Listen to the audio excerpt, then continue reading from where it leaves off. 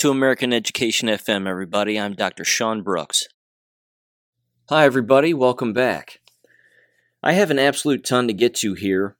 I want to start off with a psychological phenomenon that is remarkably common and frankly a double-edged sword, and it's something that is easily used against numerous sides, regardless of a person's political persuasion or even what they believe. It's something, again, that can just be blamed on why people believe what they believe, and I'll get to that in just a second. And of course, I also have a piece of audio that kind of goes along with that I can tie in rather easily, I think. I want to discuss some of the Project Veritas stuff that's rather recent here. I have a bunch of listener emails with some updates on particular things that are happening, and particular things, again, that are jab-related. I also have an education story here from Oregon, which is remarkably disturbing and continues to define the absolute collapse of K-12 education and its purposeful collapse, which I think is something that a lot of people are having a hard time wrapping their arms around. That there are those within the collapse movement, so to speak, that are purposefully destroying K-12 education because, of course, if you dumb down a society, it becomes remarkably easy to take them over. And that's happening. And then I want to end with a history lesson. So first, I want to get into something that is referred to as the illusory effect, or illusory truth effect, rather. And it's a psychological phenomenon, again, that has to do with repetition.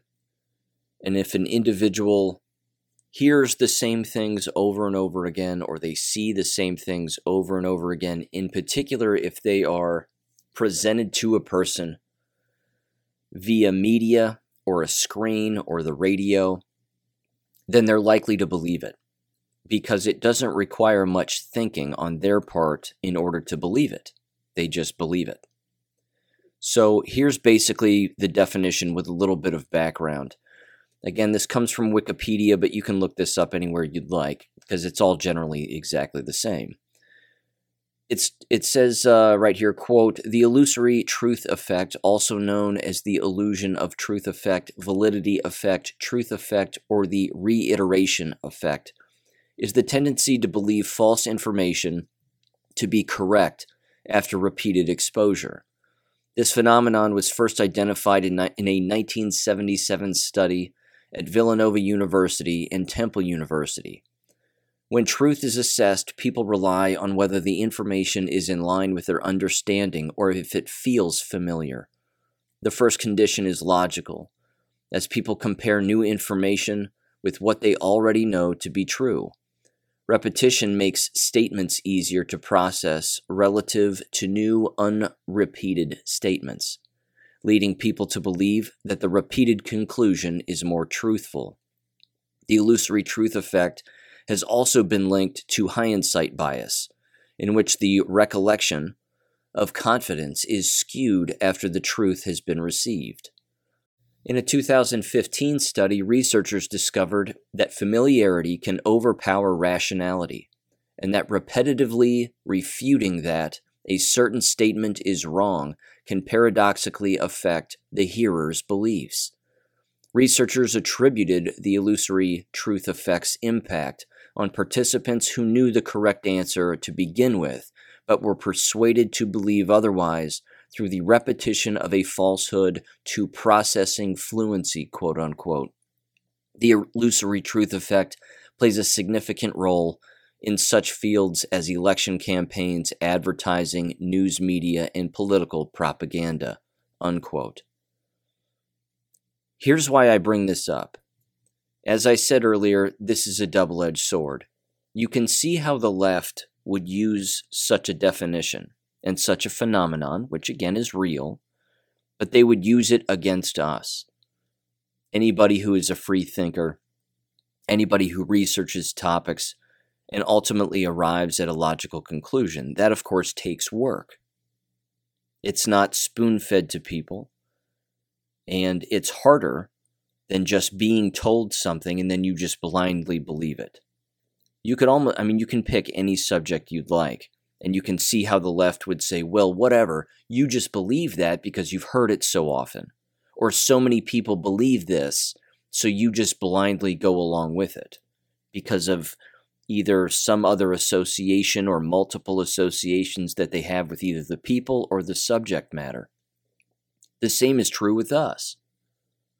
Again, any free thinker can look at individuals who aren't free thinkers, and we can decide, I think rather rationally, but again, people would disagree with us, but whatever, that the left tends to go along with the mainstream narrative because we can see them and the way that they behave and the way that they act and the way that they treat other people. And again, a lot of the crimes that are committed and so on and so forth. And we would say, well, they're guilty of being victims of the illusory truth effect. They too believe mainstream narratives that are spoon-fed to them, and then they act accordingly.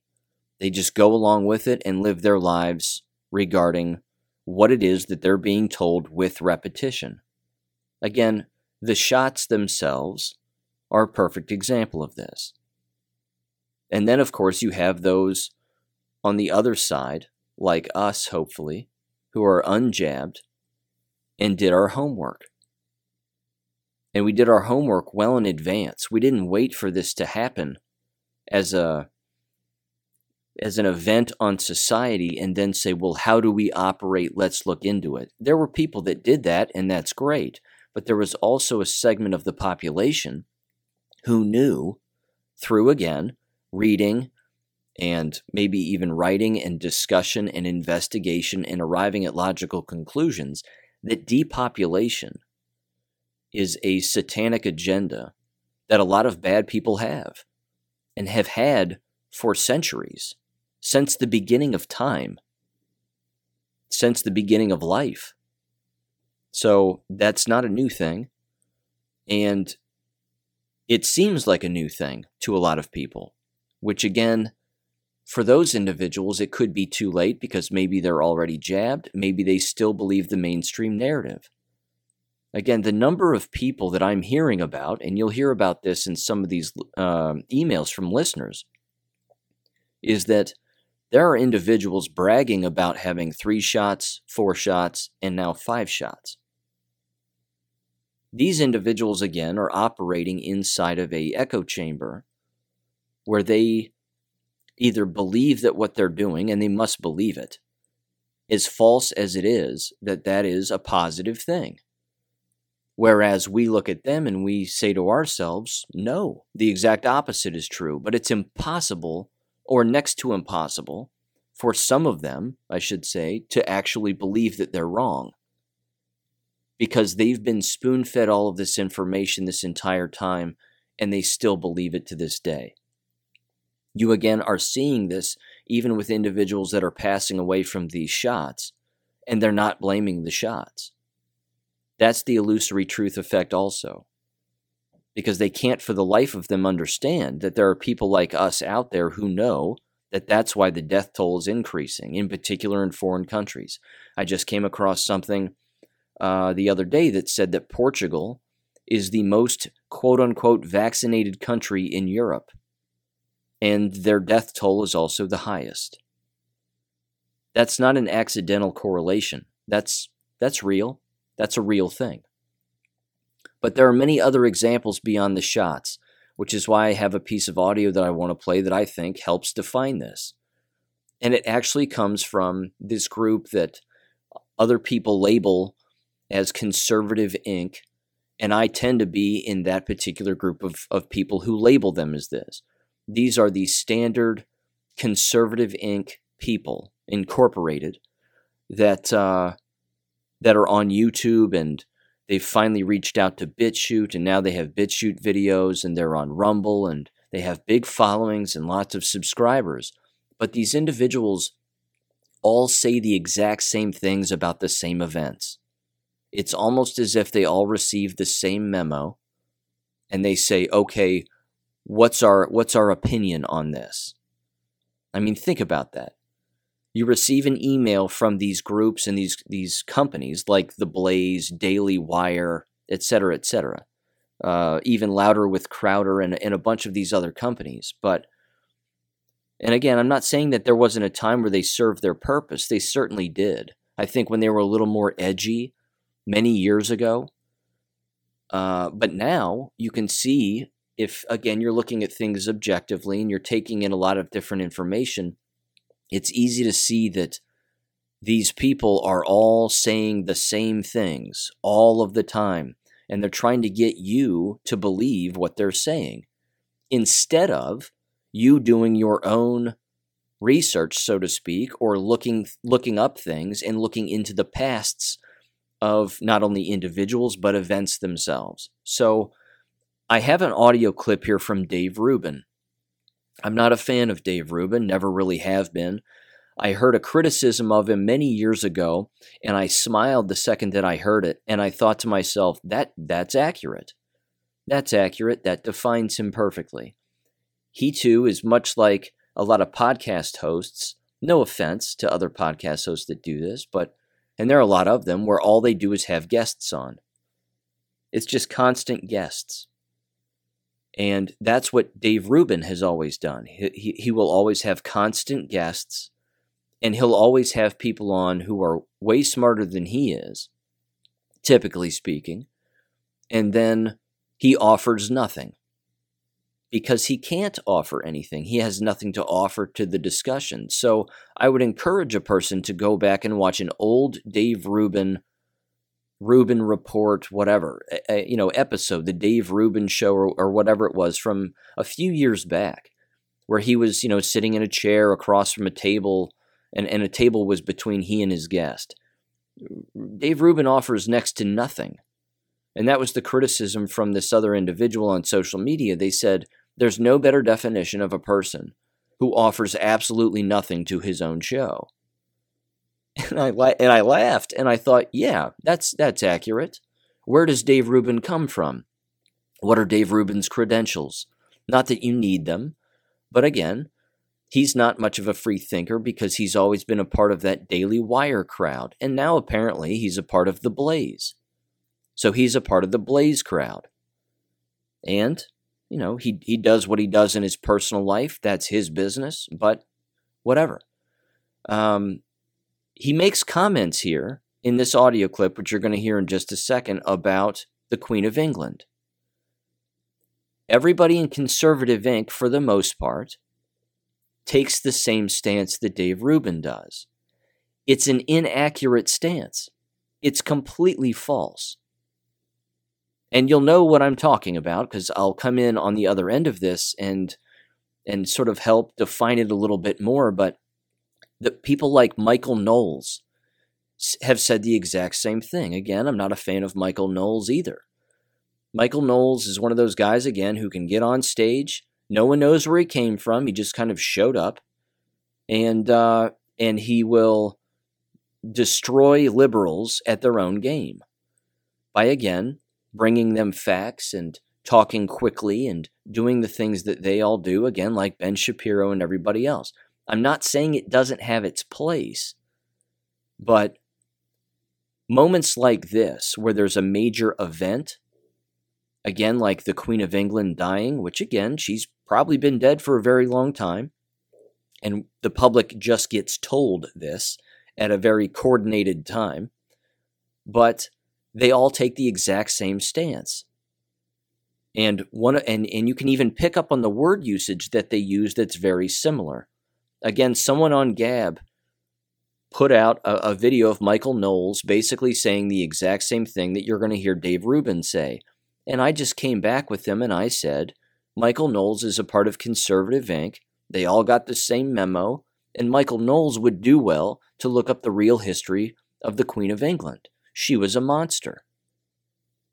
Child trafficking, wars, money laundering, poverty, gun running, satanic worship, you name it. The list is endless when it comes to the crimes that she engaged in and their entire family. Not to mention, they're all inbreeders. And they're not even English. They don't even have the right to the throne. But see, that requires work. That requires investigation. That requires independent thought to arrive at those factual answers. But based on the death of the Queen of England, Here's Dave Rubin's audio, and here's what Conservative Inc., so to speak, Conservative Incorporated, just echoed time and time again across all of their platforms. Here's more from Sunny. Can you put the warning up again? And I should be drinking today.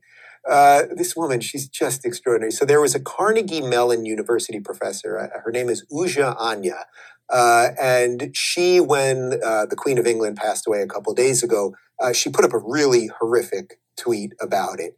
And then Carnegie Mellon University put out a statement saying that they don't, that she doesn't represent their views. Now, it's sort of hilarious in a way, as several people pointed out online. It's like, well, you let this woman teach all these young people for years, so she can teach all these horrible ideas, but when she tweets out a bad idea, now we better say something about it. Anyway, surprise, surprise, Sunny defended her.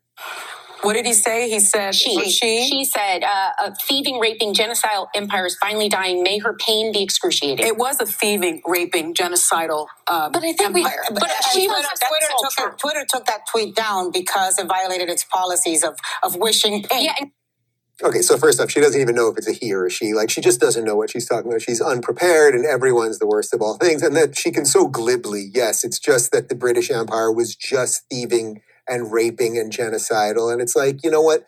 There were literally millions of messages sent from some of those places that people would say the UK dominated and destroyed, and all of those things, say India, say parts of Africa, in support of the Queen. It's not to defend the empire, and it's not to defend people going outside of their borders and imposing their wills on people and any of those things. This is a woman who lived with really incredible dignity her entire life, who was not supposed to be queen at the age that she became it. I mean, it's an absolutely incredible story, the abdication of the throne and her stepping into these responsibilities, and she lived with grace and decency. And we can all talk about whether a monarchy is worth it or not. And in some ways, I think right now we're seeing proof that monarchies have some value because they last over time instead of just the crazed sort of politicking of the day. But okay, putting all of that aside, it's just so incredible that someone like Sunny, yes, she's genocidal, and then the monarchy, and it's all just evil, blah, blah, blah. There's a lot there, so let me do my best to go through it. First of all, Rubin references a Carnegie Mellon University professor who put out a tweet, again, as you heard, that basically criticized the Queen of England. So Rubin's stance is, I'm on the right, this professor is on the left. The professor said this after someone died. It's disrespectful and she's wrong. That's Rubin's take. And then he uses The View, the television show, with, again, stereotypically those morons, and that echo chamber itself, and highlights how one of the hosts of The View defends the professor and then agrees with the professor's statement. But then Rubin makes fun of her because, again, she's on the left as a host of The View. So how on earth could she say that, because she clearly doesn't know anything and whatever else, and then resorts to, again, name-calling and this, that, and the other. A blind squirrel finds an acorn once in a while. And just because someone is on the left doesn't mean that they're wrong about everything. In fact, that's impossible. It's impossible. There have been endless examples. I'm going to even use Steven Crowder as an example and as a positive example. When Steven Crowder would do those Change My Mind videos and those sit-downs, typically with college students, we'll say. He's done it with lots of people.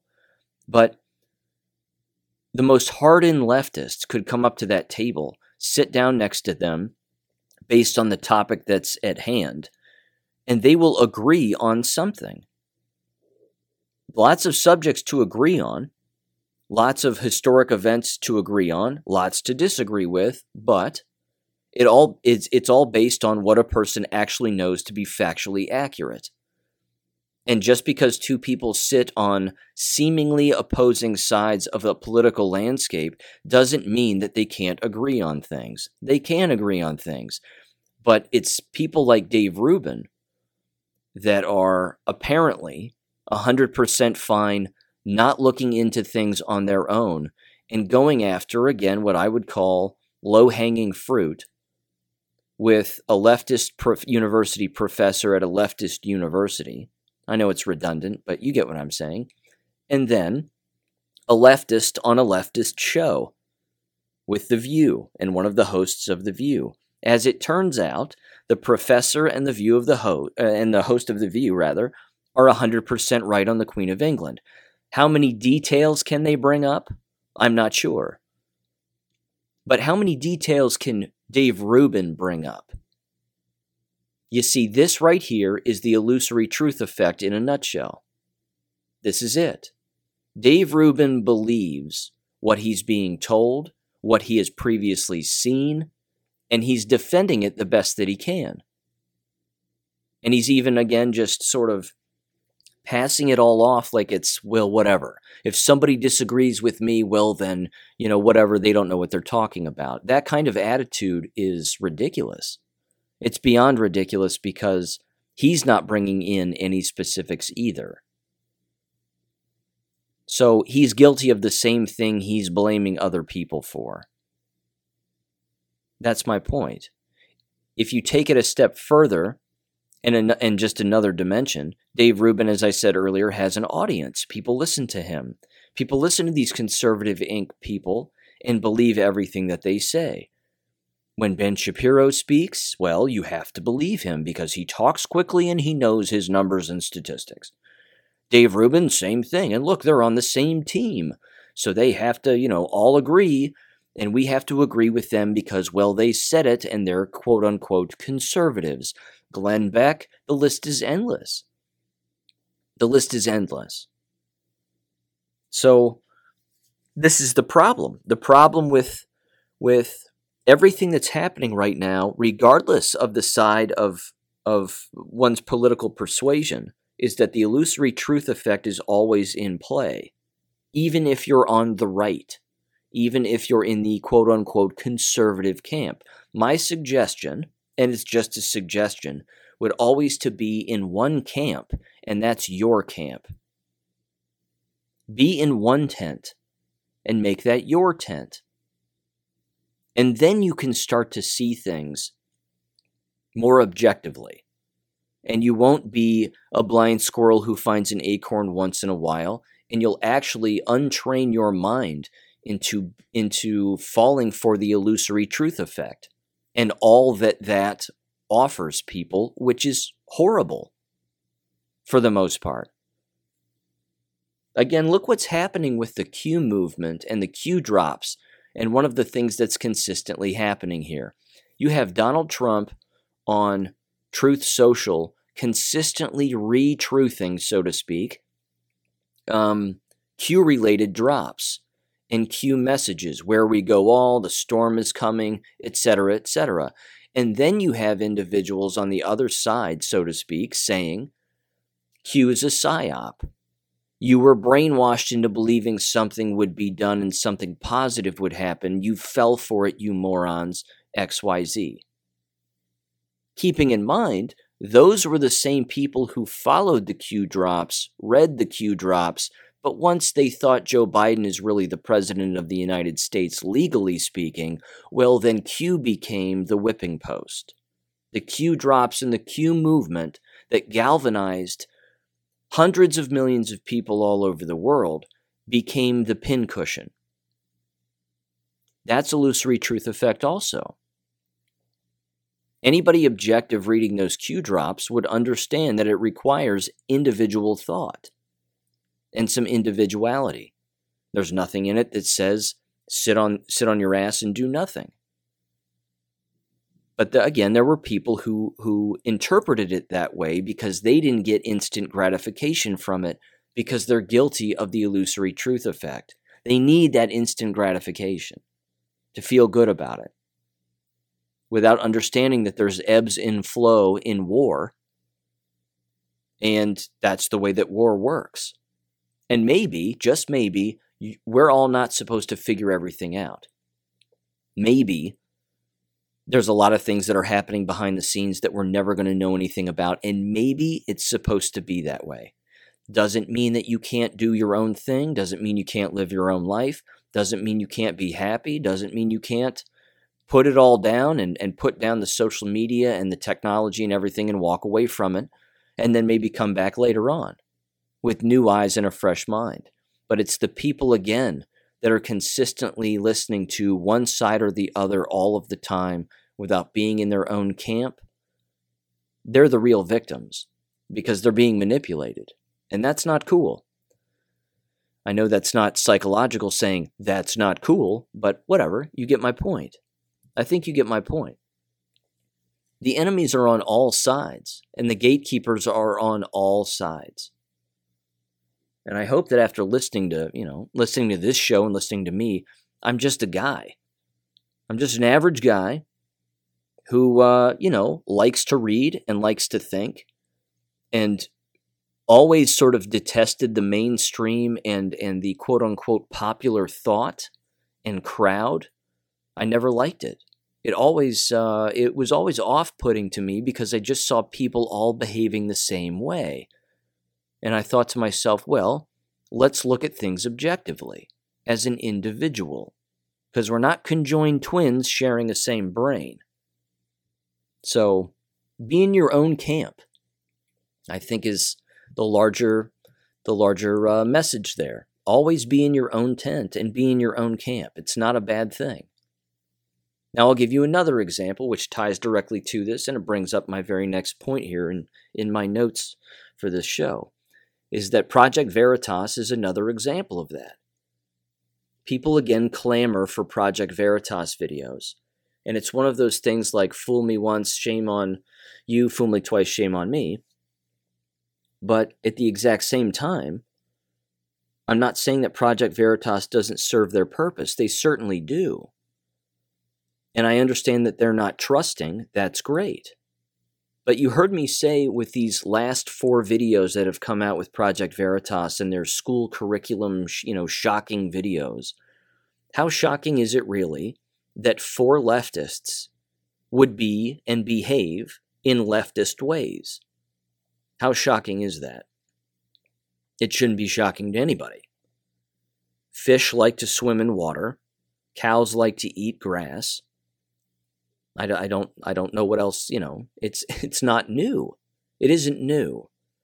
There's more to those videos. And here's the thing with the last video that I saw, and it was James O'Keefe, I believe in Connecticut, talking about how the Connecticut State's Attorney General contacted Project Veritas and James O'Keefe and asked him to hand over all of the evidence that they have as Project Veritas regarding that Connecticut administrator and the hiring practices that he was engaging in, again, regarding not hiring Christians or Catholics, as it were.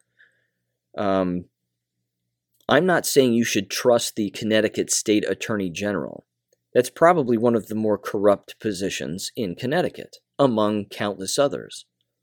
But Project Veritas used this letter as sort of an opportunity to kind of laugh it off and say, well, why would they want that? Can't they just go off of the facts and conduct their own investigation and whatever? Well, the fact is that Project Veritas has that evidence. And if you're trusting these people, doesn't it make sense that as an attorney general, you would want that evidence? That you would want Project Veritas to hand over the evidence because it's Project Veritas ultimately that's making the claim, showing the video where clearly the guy's saying what he's saying. It's within context. He's openly talking about this in an open conversation, which is enough to get anybody in the education profession fired. But if he's doing this, as you heard me say in previous episodes when I broke that video down, that the problem is bigger than just that one guy. You're talking about school principals, superintendents, school boards, etc., in all of the buildings potentially behaving in the exact same way. But as you heard me say in that particular episode too, that particular assistant principal is going to get thrown under the bus because no one's going to believe him, or no one's going to act like, no one's going to act like that guy is their friend now. They were all friends before, but now that guy is on an island all by himself because when a law gets broken, everybody's going to start saying to themselves, well, I didn't break the law. We didn't break the law here. We don't do that. That was just this one guy. That's impossible. It's impossible. But when the state attorney general wants evidence, yeah, man, hand it over. Just hand it over. You still have the evidence. It's not like you're handing them over one copy of all your stuff. Make copies of your stuff and hand them over what you have so they can conduct an investigation. It may not be ethical, it probably won't be, because what are they going to do? Tear down the entire school district? If they find that everybody's guilty? Of course not. They're not going to do that. That's where the too big to fail line comes in.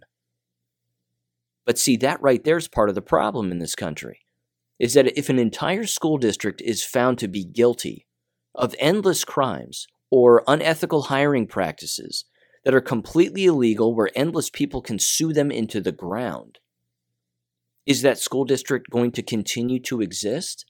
Of course they will. They'll continue to exist because the default excuse will be, where are those students going to go to school? We can hold some people accountable, but we're not going to tear down the brick walls because, again, where will all those students in that community end up going to school? The students in that community need that school.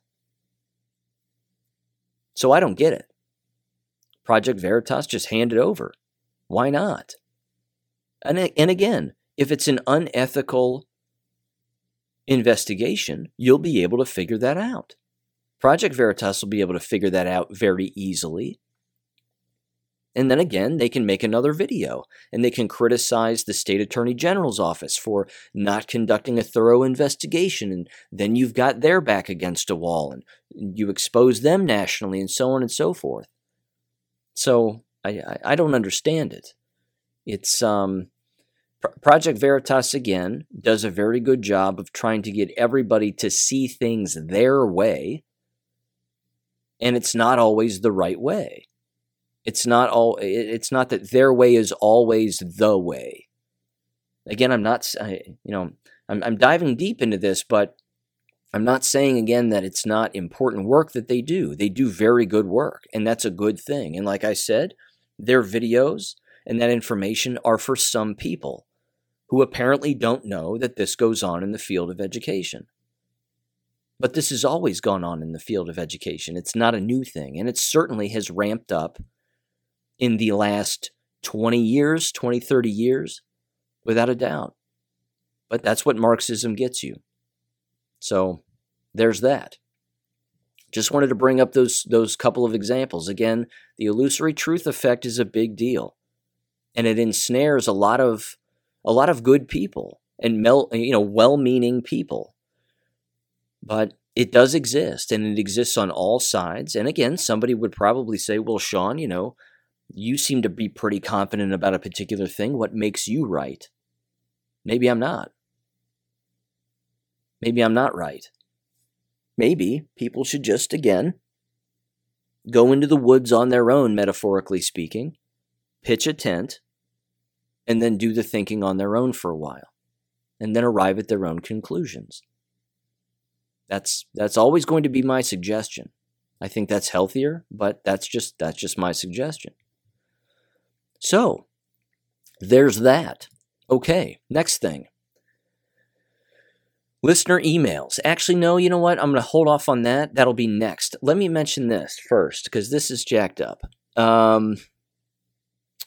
This is from the Oregon Live, the Oregonian, if I'm saying that right. From just the other day, Governor Kate Brown signed a law to allow Oregon students to graduate without proving they can write or do math. She doesn't want to talk about it, it says. Now, if you recall, I mentioned this, I believe, a while back in a previous episode, but I wanted to go through this specifically because, again, there's a lot of interesting quotes in here and some background that is worth visiting, not to mention some things that are coming up in the future. So it says the following. It says, for the next 5 years, an Oregon high school diploma will be no guarantee that the student who earned it can read, write, or do math at a high school level. Governor Kate Brown had demurred earlier this summer regarding whether she supported the plan passed by the legislature to drop the requirement that students demonstrate they have achieved those essential skills. But on July 14th, the governor signed Senate Bill 744 into law. Through a spokesperson, the governor declined again Friday to comment on the law and why she supported suspending the proficiency requirements. Brown's decision was not public until recently because her office did not hold a signing ceremony or issue a press release, and the fact that the governor signed the bill was not entered into the legislative database until July 29th, a departure from the normal practice of updating the public database the same day a bill is signed.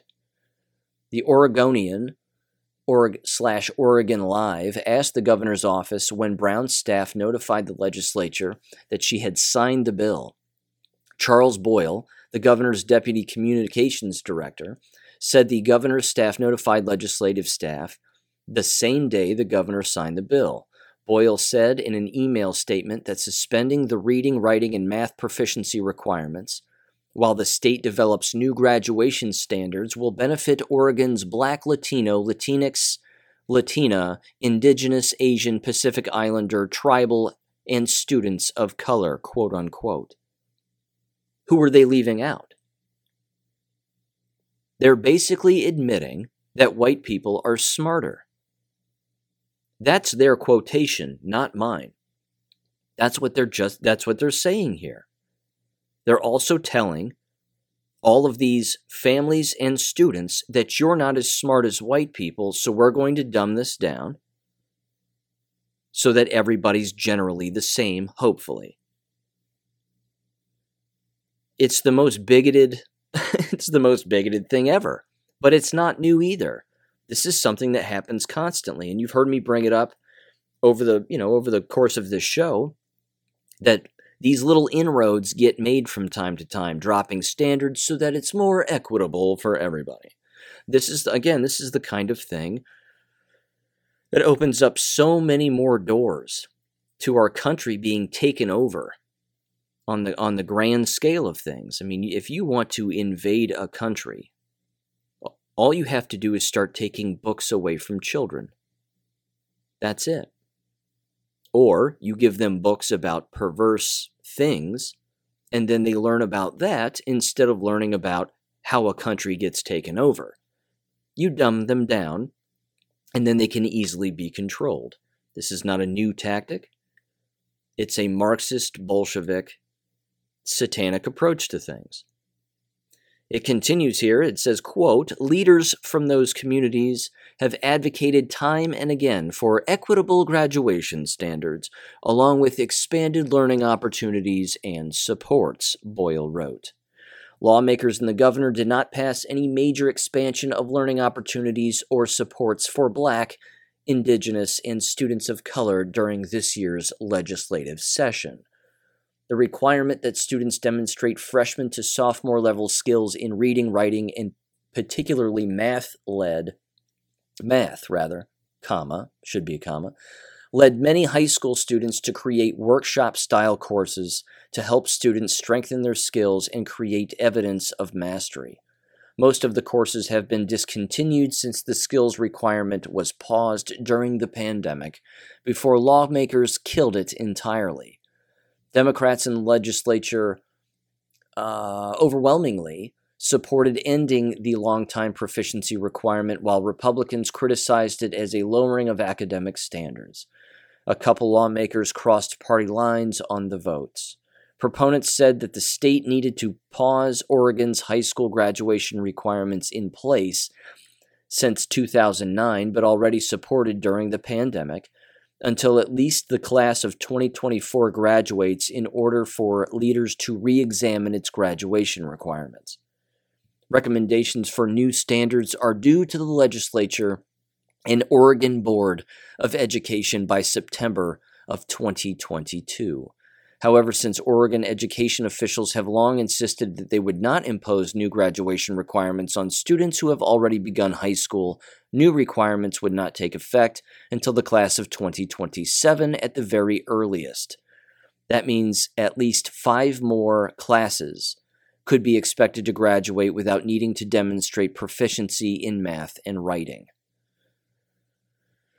It's almost over here, I promise. It says, quote, much of the criticism of the graduation requirements was targeted at standardized tests, yet Oregon, unlike many other states, did not require students to pass a particular standardized test or any test at all.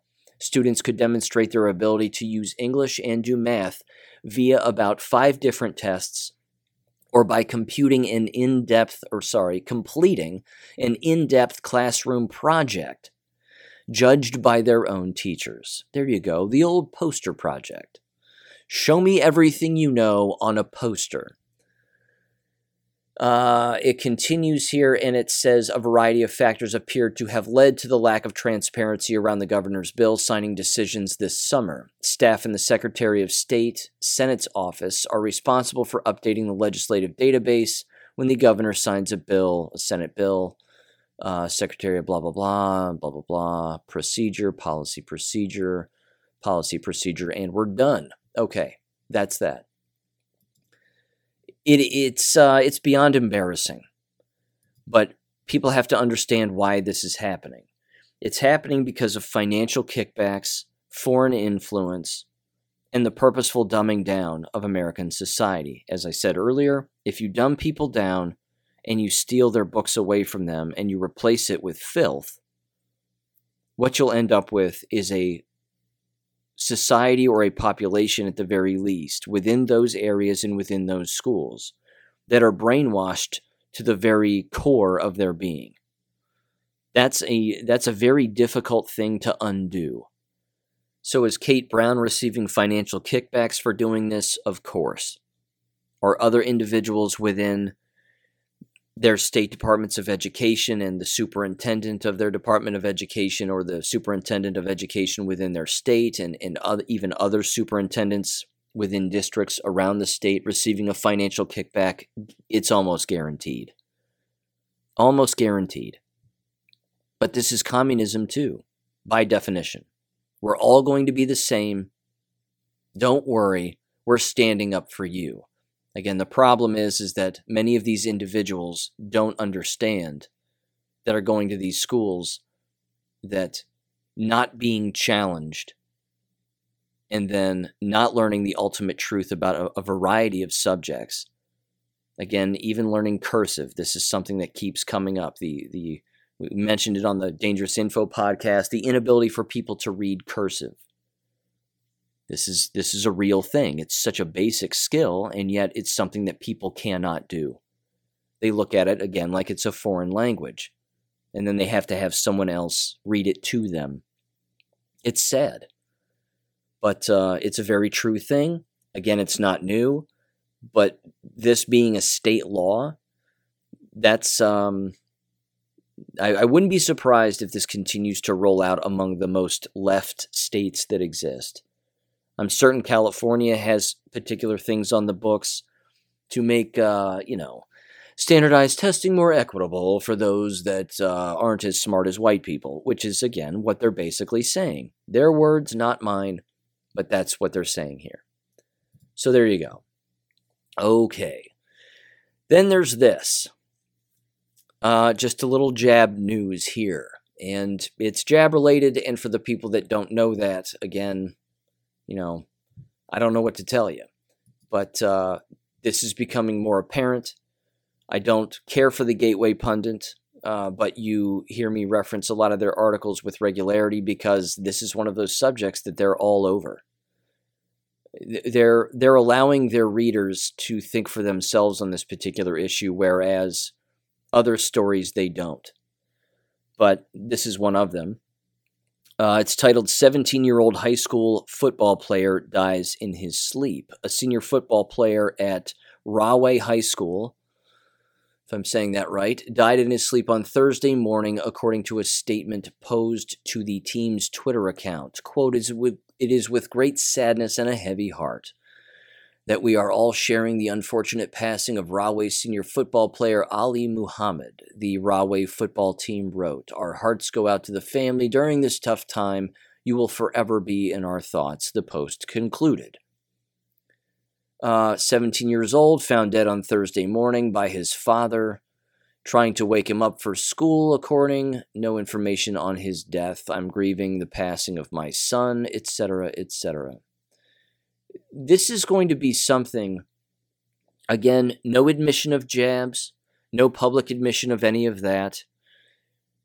And that's par for the course, unfortunately. Because, again, the parents who come out and start saying this was the shots, as you've heard me say here on this show, that's going to be something that they are going to look for someone to blame. They're just going to look for somebody to blame. And who are they going to blame? One of the entities that they're going to blame are school board members. They're going to go after school board members. You encouraged people to do this. You held vaccination events at your own school. My larger point, too, is that the current phenomenon, and it's not unexplainable, it's very, very simple to understand, that the people who took the jabs are falling ill and many are dying. It's in the millions who are dead. Beyond that, I would go even way higher than that, because you can't look at the VAERS report and believe a word of it, or a single number that's on any of it. You can't. It's incalculable, as I've said. But the larger point is that this is going to hit every single school district and every college and university in America, because it already has. We're just not hearing about it.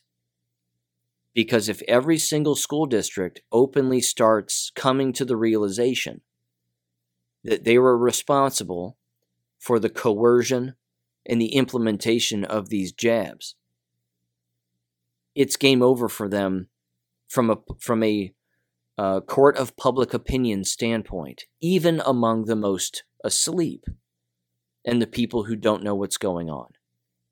Even the most asleep are going to wake up to this. It doesn't even have to be their own child.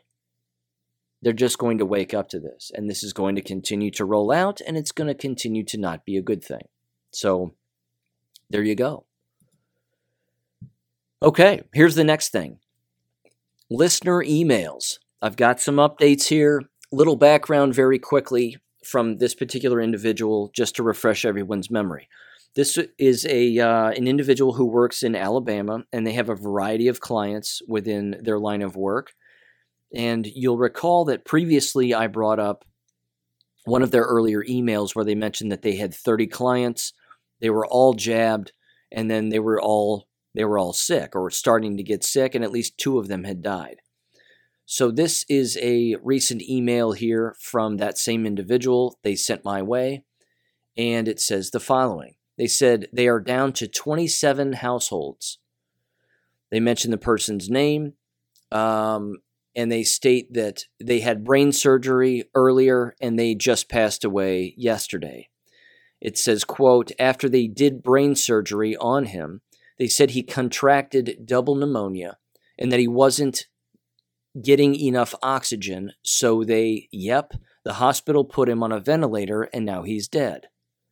Before he took the shot, he was very active for a 70-something-year-old man, always out in his yard doing something every single day. His wife has gone catatonic. She is also, quote-unquote, fully vaccinated.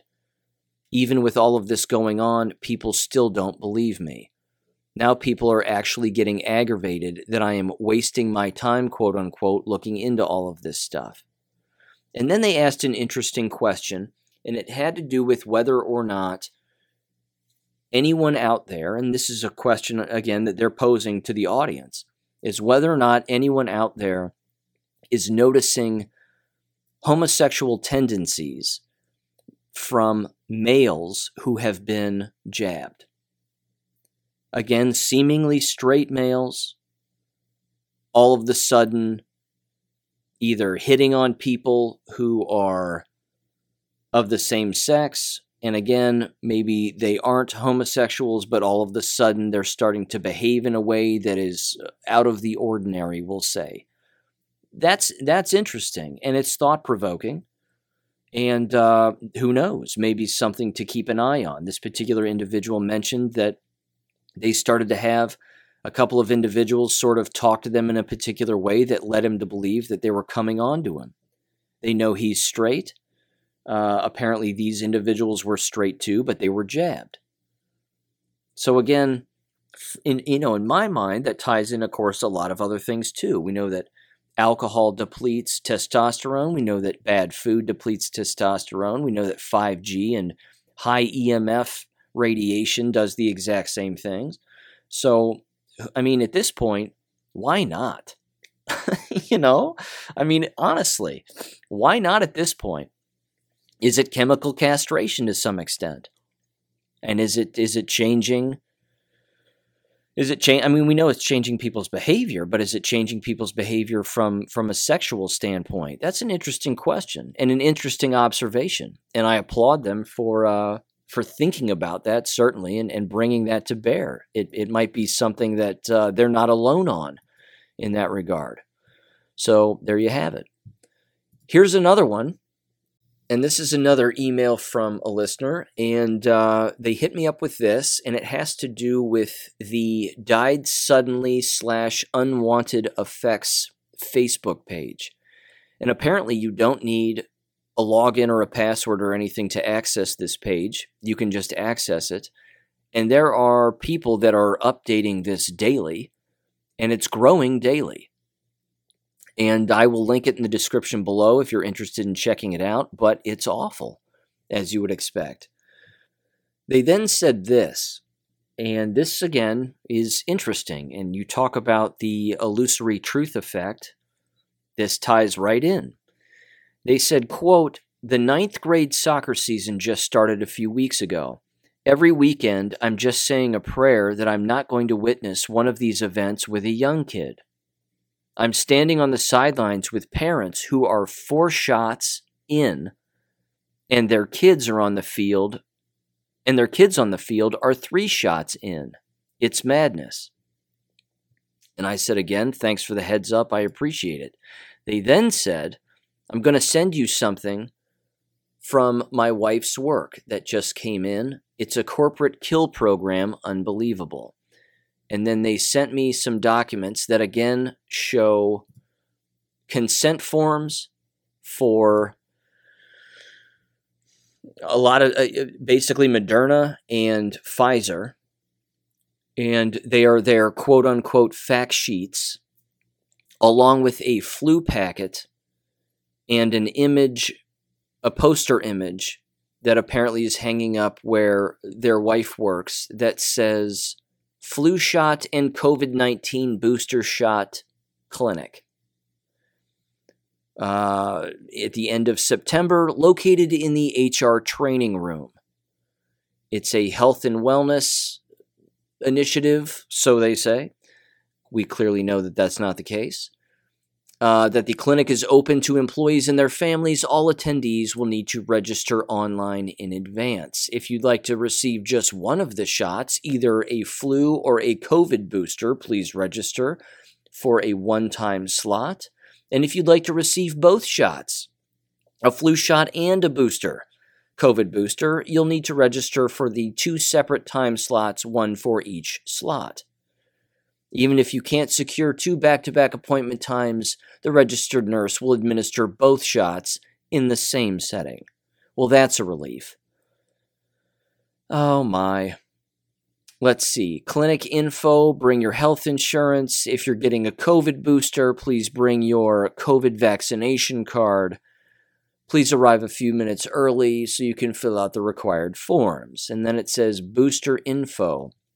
We are offering both the Moderna and Pfizer bivalent boosters. You can choose your preferred manufacturer. It's up to you when you register for the clinic. Fact sheets for both manufacturers are attached. You're eligible, quote-unquote, to receive the updated booster if it's been at least 2 months since your most recent booster, or 2 months after completing your initial primary vaccine series. The Moderna booster is available to those ages 18 and up, and the Pfizer booster is available to those ages 12 and up. You'll be asked to sit for 15 minutes after receiving your COVID booster so we can monitor you as you fall out of your chair and hit your head on the floor, and then a custodian will come by and mop up your brains. I added that last part, but sitting in the chair for 15 minutes is their last bullet point. Ladies and gentlemen, illusory truth effect in full force here. Whenever in the history of man has such a shot program rolled out for nothing? For absolutely nothing. When has this ever happened? But people have been sucked into this vortex, in particular, illusory truth effect, with the word usage of booster. I mean, you gotta hand it to the enemy, do you not? The word booster is so well done and well applied that it does imply, and always has implied, that you're giving yourself, like you're playing Contra on Nintendo. You're just eating the hearts, and then your life force is going up like in Zelda and all this other stuff. It's a booster. Boost your health. Anybody out there ever play Punisher, the arcade game back in the 90s? That video game was awesome. I own it. It's super fun. Remember the giant turkeys? Punisher and Nick Fury are running around shooting everybody, and then a giant turkey shows up. You eat that turkey, it takes your life all the way to the top. You eat that pill. There's pills too in that game. You run your character over top of that pill, pick up that pill, eat that pill, boost your energy. Just like a video game. Except it's not a goddamn video game, is it? This is real. This is reality. So they have a flu packet, which is 4 pages long. It's awful, as you would expect. Bring all your medical cards. And oh wow, this is horrible. This is horrible. Talk with your healthcare provider, because you may even experience Guillain-Barré syndrome. And that's from the flu shot, they're saying. As you might expect, in their Pfizer and Moderna fact sheets or consent forms, they leave out the word death. That's a word that gets left out. Rather convenient, I think, that they stay away from the word death. But they do list a variety of health effects, and I just want to read through some of the ones that they actually list here. It says a couple of things here. First, there's a section, and it's evident that this has been scanned. I'm sure by the individual who sent it to me, and again, thank you for sending this. But I know for a fact, too, that a lot of these are just being scanned and tossed to endless companies and school districts. It's almost as if they're not even bothering to read any of it. Because again, anyone who reads every single word of this, you would have to arrive at the logical conclusion that this does not belong in your body, under any circumstance whatsoever. There's a section in it that says the following: what should you mention to your vaccination provider before you get any of these vaccines? Tell your vaccination provider about all of your medical conditions, including if you, bullet points, here they come, have any allergies, have had myocarditis or pericarditis, have a fever, have a bleeding disorder, or are on a blood thinner, are immunocompromised, or are on medicine that affects your immune system. The irony. It's palpable. Are pregnant or plan to become pregnant, are breastfeeding, have received other COVID-19 vaccine, or have fainted in association with an injection. Here's the problem. The problem is that even if a person reads this particular section of this consent fact sheet, quote unquote, I'm using the word fact loosely, but even if a person reads all these bullet points, and even if a person says this out loud, to the person injecting them, you can guarantee that the person injecting them is going to look at them and say, well, that doesn't matter. It's just there just so that we know, and don't worry about it, you'll be fine, as they're rubbing their arm with the alcohol, and don't worry, everything will be okay, as they suck the juice into the syringe. Honest to God, they have to push forward with this because they're making too much money. The individual nurses themselves are getting kickbacks from all of this. Let's see. It continues. Lots of reasons why you shouldn't take this. It continues. What are at risks of these vaccinations? It says difficulty breathing, swelling of your face and throat, a fast heartbeat, a bad rash all over your body, dizziness, and weakness. You should seek medical attention right away if you have any of the following symptoms after receiving the vaccine: chest pain, shortness of breath, feeling of having a fast breathing, fluttering, or pounding heart. Again, who reads this and goes, yeah, I need 5 of these. Can't wait to get my 5th, let alone 1. Side effects that have been reported with these vaccines include, are you ready? There's just a couple.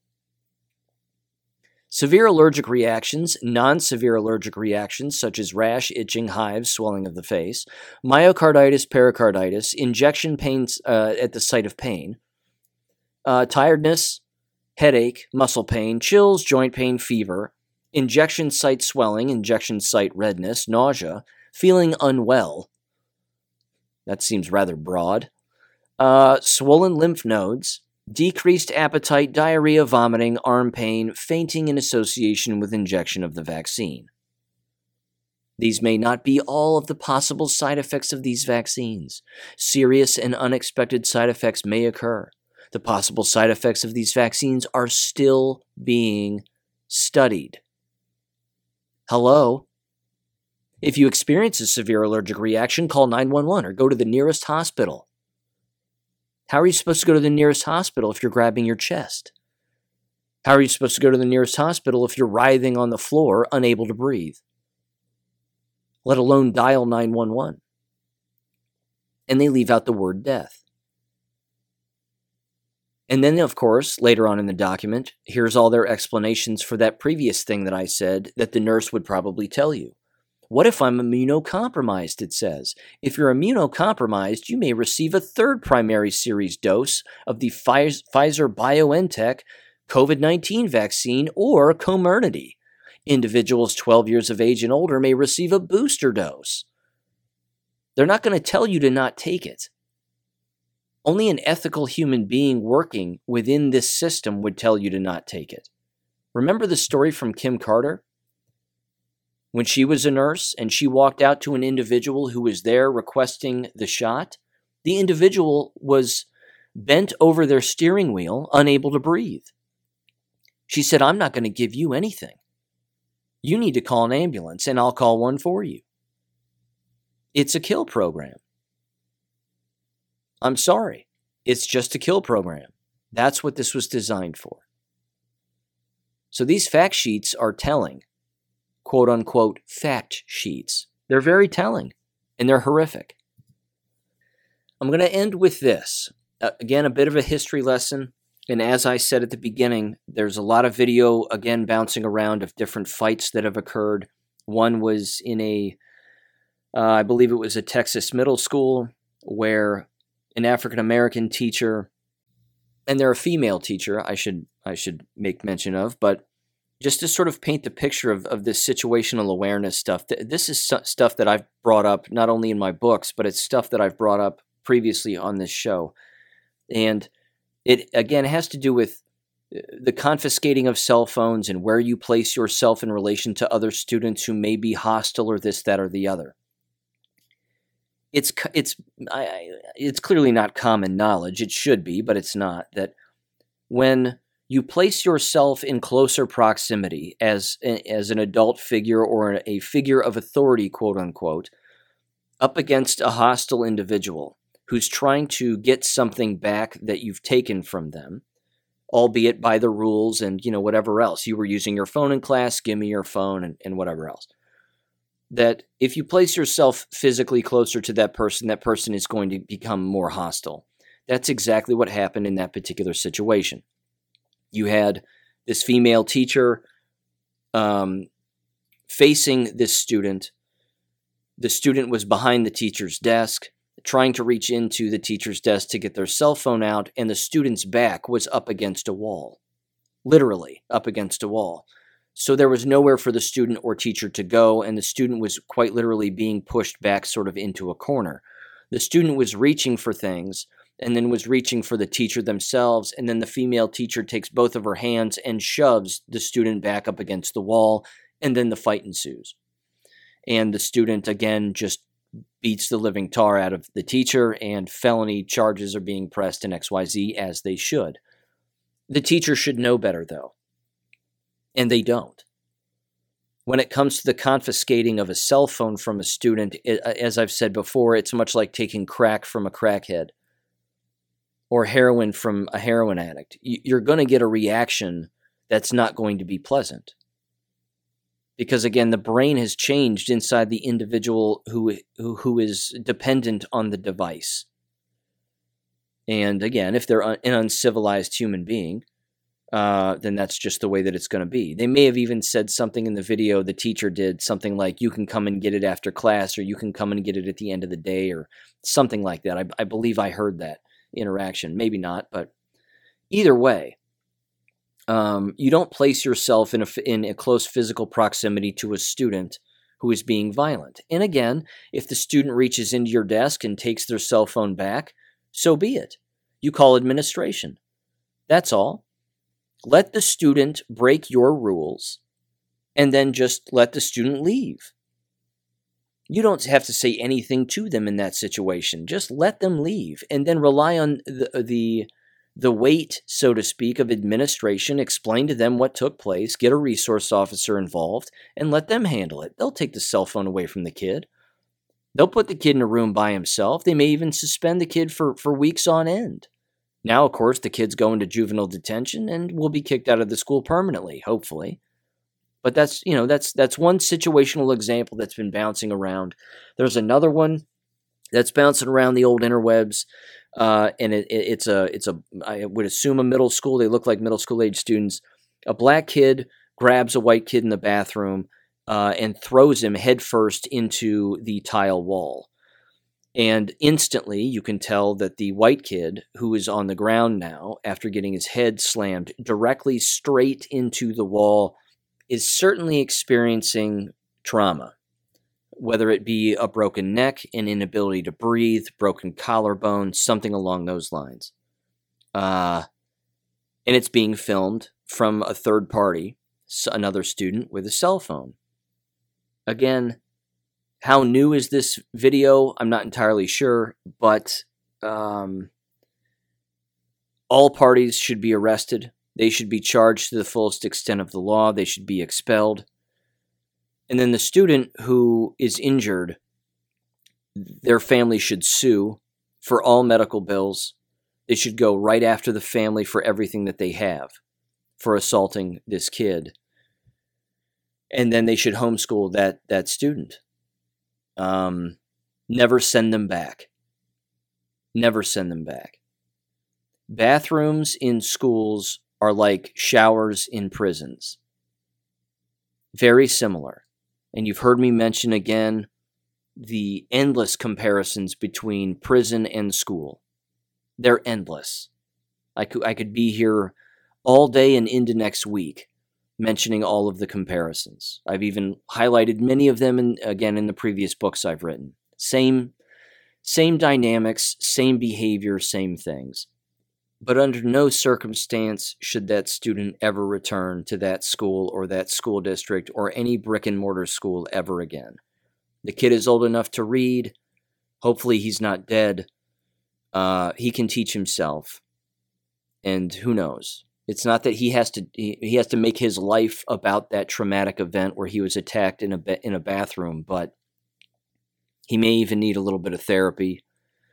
But sending him back to that environment, to be some sort of a display of overcoming adversity would be a colossal mistake. That would be a huge error in judgment.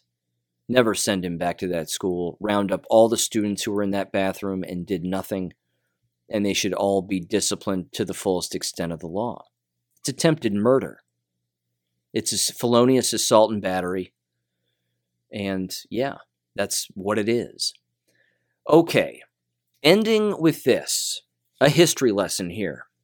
This was tossed to me by a listener of the show, and actually my response to this was a little different than what I thought it was. And initially, I thought that this was the explosion of a school by an individual who ran for school board a long, long time ago. This is actually one that I've never even heard of, which is interesting. So again, thank you for sending it my way. It had to do with a gas leak explosion that occurred within the East Texas town of New London on March 18th of 1937. I thank him for sending it to me, and I'm just going to read a few paragraphs from this. This comes from TexasMonthly.com back on March of 2017, and it's titled, "Oh My God, It's Our Children." It says the following: on March 18th, 1937, a combined junior high school in the small East Texas town of New London exploded without warning, killing half of the students and teachers. To commemorate the 7th anniversary of the tragic day, not sure why you'd want to commemorate that, but whatever, survivors remember the horrific events and the heroic responses that changed their lives forever. I'm not going to go through all their responses, but I will just hit on some of the main points here and a little bit of background. It says, quote, "It's considered the worst school disaster in U.S. history. On Thursday, March 18th, 1937, at 3:17 in the afternoon, some 700 students and 40 teachers were inside the high school in New London, about 25 miles southeast of Tyler, when natural gas had been leaked into the classroom from the basement, ignited, leveling the structure with a force that could be felt for at least 4 miles in every direction. Poverty-stricken families who had flooded the area's oil fields during the Great Depression had been proud to send their children to one of the wealthiest rural school districts in the nation. Its taxable value in 1937 had grown to $20 million. An additional revenue from 15 oil wells on district property contributed to top-notch facilities on a 21-acre campus that included an elementary building, a gymnasium, and even a lighted football field. But the crown jewel belonged to children in 5th through 11th grade, senior year at the time. The $300,000 two-story junior and senior high school, an E-shaped building fully equipped with a chemistry lab, an auditorium with a balcony, and an industrial arts workshop. On that fateful day, 13 minutes before the final class was dismissed, a spark from some equipment in the workshop triggered an explosion that ripped through the building, killing approximately 300 students and teachers. Survivors wandered the grounds only to discover that they had lost classmates and relatives, and frantic parents were handed the horrific task of identifying the mangled remains of the dead. It says, while the investigators exonerated all parties of blame, stating that no one could have known that the odorless gas had been accumulating, some parents were furious to learn that the school had canceled its natural gas contract to tap into a free residue gas line, a widespread practice at the time. But when the faulty connection leaked, the results were lethal. The legislature's swift passage of a bill requiring the odorization of natural gas provided little comfort to grieving families in the town of 1,000 people, and few spoke about the grim incident until 1977, when a reunion broke the 4-decade-long silence. And that right there, ladies and gentlemen, is exactly what cutting corners will get you. It clearly didn't work out for them, which is a terrible, terrible thing. But I had no idea that that even existed. In fact, that was the largest loss of life associated with any school in American history, from what I can tell. And there you go. Not ending on an upper, but it's a history lesson, certainly. And I didn't know anything about this. So, again, thank you to the listener for sending it to me. Interesting stuff, to say the least. With that said, ladies and gentlemen, I'll catch you on Friday. Take care. Thank you for listening to American Education FM. Make sure and check out AmericanEducationFM.com for more information. Take care and God bless.